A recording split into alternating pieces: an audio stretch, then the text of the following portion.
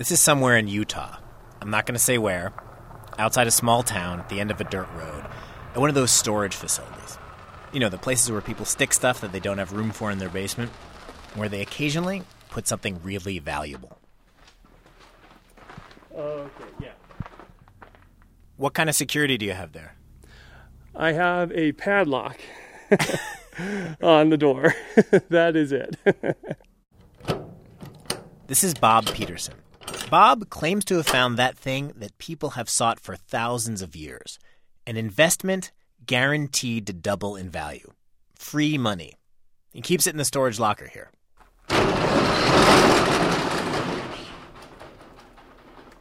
Plug in the lights so I can see. There's the usual stuff, boxes of family photos, couple bikes, car seats, actually an old car with a flat tire.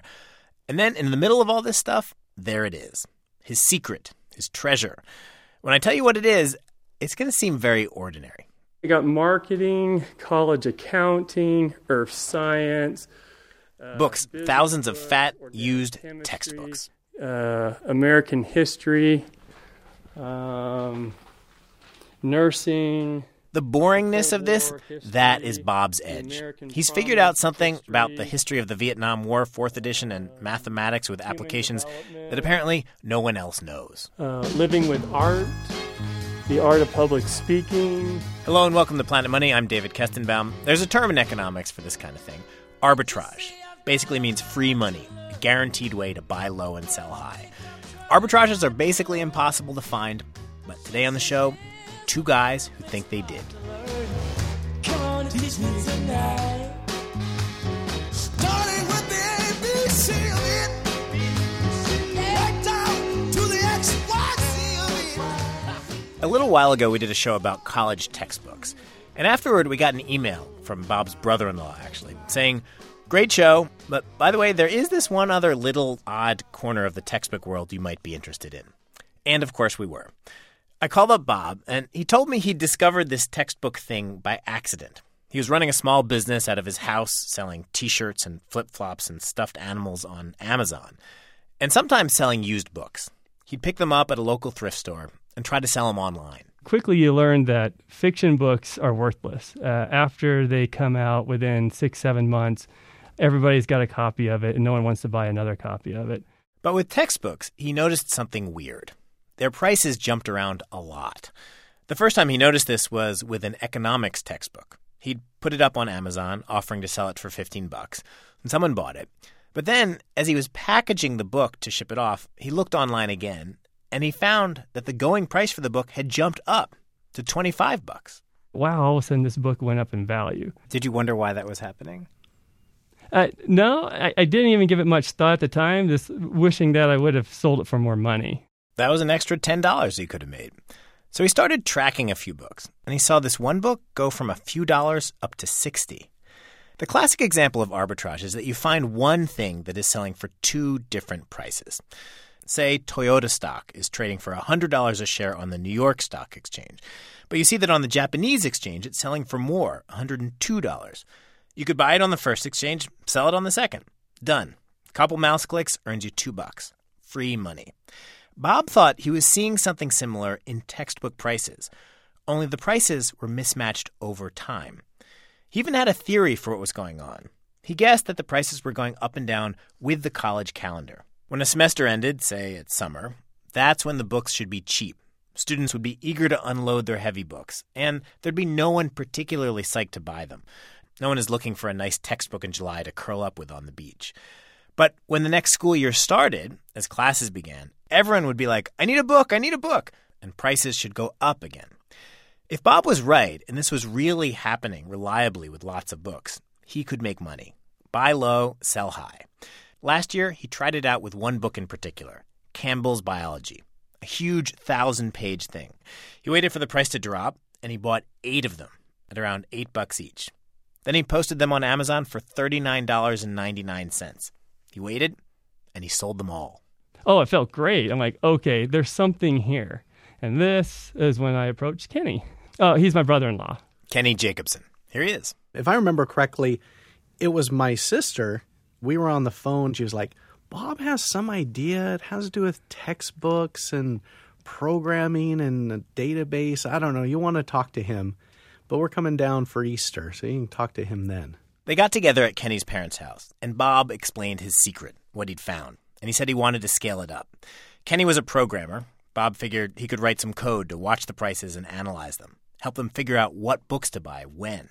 Kenny thought about it. During that time, I was kind of obsessed with the stock market. I was reading all these books, and I'm a programmer by trade, and so I think every programmer goes through a phase where he or she thinks they can beat the market, because they can, just program their way through it. And I learned by experience that you can't. Yeah, I wasn't going to beat the market. With the stock market, there were too many people, too many computer trading algorithms, all looking for any little pattern.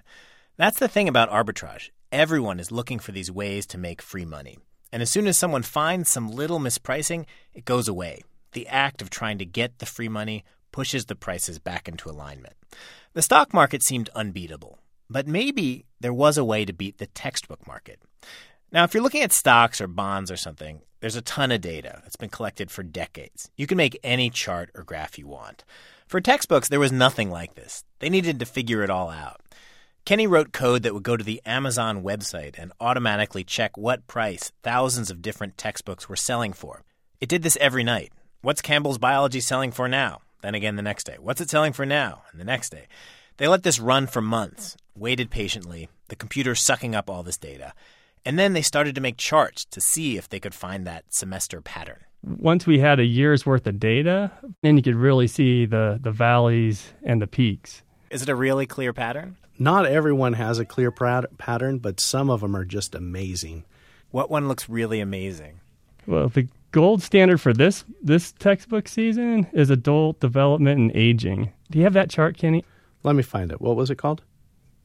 Do you want its ISBN number? 007-312-8546. Oh, yeah. We've got 6 of those in inventory. Oh, my gosh. Okay, that is a good chart. In the summer, the book hits a low of $16.92. But then? Right around January 1st, it starts shooting up. And at January 29th, it's in the $250 range. From $16 to $250.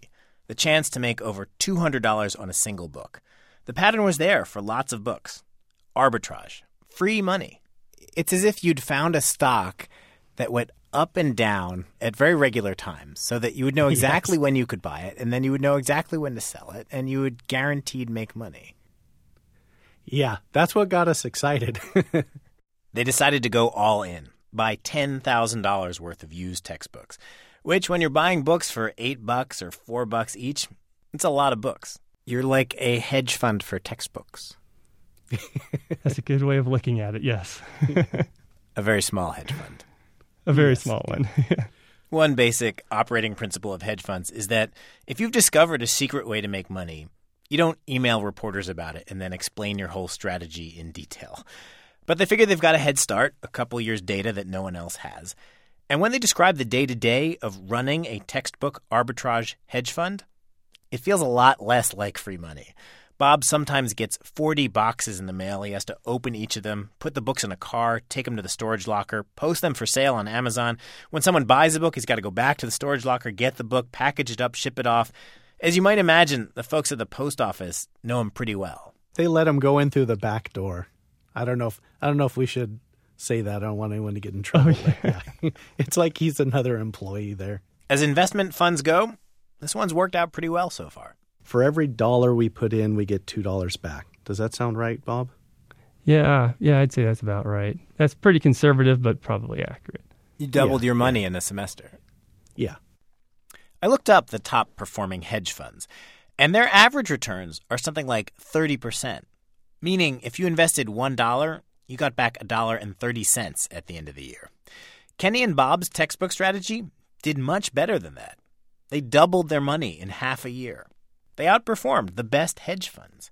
And okay, they're only looking at making $10,000. And when you factor in Bob's labor, all that box opening, it looks less good. But still, in a certain light, it's impressive. Though not everyone is impressed.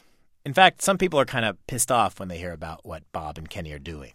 I have learned I have to be careful when I'm talking about it, because I was at my mechanics one time, and we had just started to make money off this, and I was telling him a little bit about it, and there was another lady sitting, in the waiting room part, and she overheard us, and she said something like, well, that's just immoral what you're doing. And I'm like, what? She's like, I have a daughter in college right now, and I can't believe that you would, and I'm like, oh my goodness, I have to be careful, because, she interpreted it. She wanted her daughter to be able to buy the textbooks at the cheapest price, I suppose. And here we are buying them cheap and selling them back higher to her daughter is kind of how she saw it. Wasn't that right? Yeah, except well, I've been thinking about where the money these guys are making is coming from. There are a couple non-arbitrage-y ways to think about it.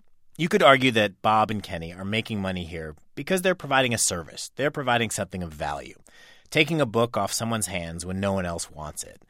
Or you could argue they're making money as a reward for taking a risk that no one else wants to. It's possible they'll get stuck with a bunch of these books. Bob says there's a copy of Nursing Care Plan 7th edition he would love to get rid of. But I think the easiest explanation is just arbitrage. They've figured out some little piece of information that other people don't know. They found a fishing hole that people had either passed over or just didn't know about. The thing about free money opportunities, though, is that they don't last. This is why arbitrage is so rare. If other people decide to get in on this textbook game, imagine a giant used bookstore with plenty of money and storage space. If they want in, there will be a bidding war for those textbooks in the off-season. You won't be able to get them for $4 anymore. The price gap will close, and everyone will be better off. The students selling books will get more money for them. The people buying them when classes start will get them a little cheaper than they do now. Everyone will win, except Kenny and Bob. They will be out of business. It's possible someone has actually already discovered the same secret. Bob and Kenny have been getting a suspicious number of orders from someone named Mary Campbell. So Mary Campbell is our biggest book buyer. Yeah. Yeah.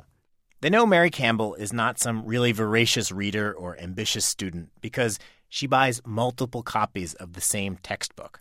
Her address is a P.O. box in Kentucky. Maybe this Mary Campbell has figured out a better system, a better way to make money off their books, a way to out-arbitrage the arbitrageurs. Or maybe there's something even bigger going on. It's possible there's no real person named Mary Campbell. It might just be, we don't know. Like, that's what... That's the mystery behind it. It could be Mary Campbell is a computer program, buying and selling according to some algorithm. Bob and Kenny say the word in the used book world is that Mary Campbell is a name used by some big company that buys textbooks and rents them out to students. We sent a reporter to that post office in Kentucky. She asked the mail clerk about that P.O. box. She just mentioned the number, and the guy shouted to his colleague, "Hey, someone wants to know about Mary Campbell." They couldn't tell us much. They did say there was no person named Mary Campbell who came to get the mail. Did you say I've got a lot to learn? I don't think I'm trying not to learn. Special thanks today to Tana Weingartner at WVXU in Cincinnati. She's the reporter who went to the post office for us. If you know who Mary Campbell is, please let us know. You can send us email, planetmoney@npr.org. Our show today was produced by Thea Benin. I'm David Kestenbaum. Thanks for listening. Solve the mystery of it. Oh, I want to be taught tonight. The chord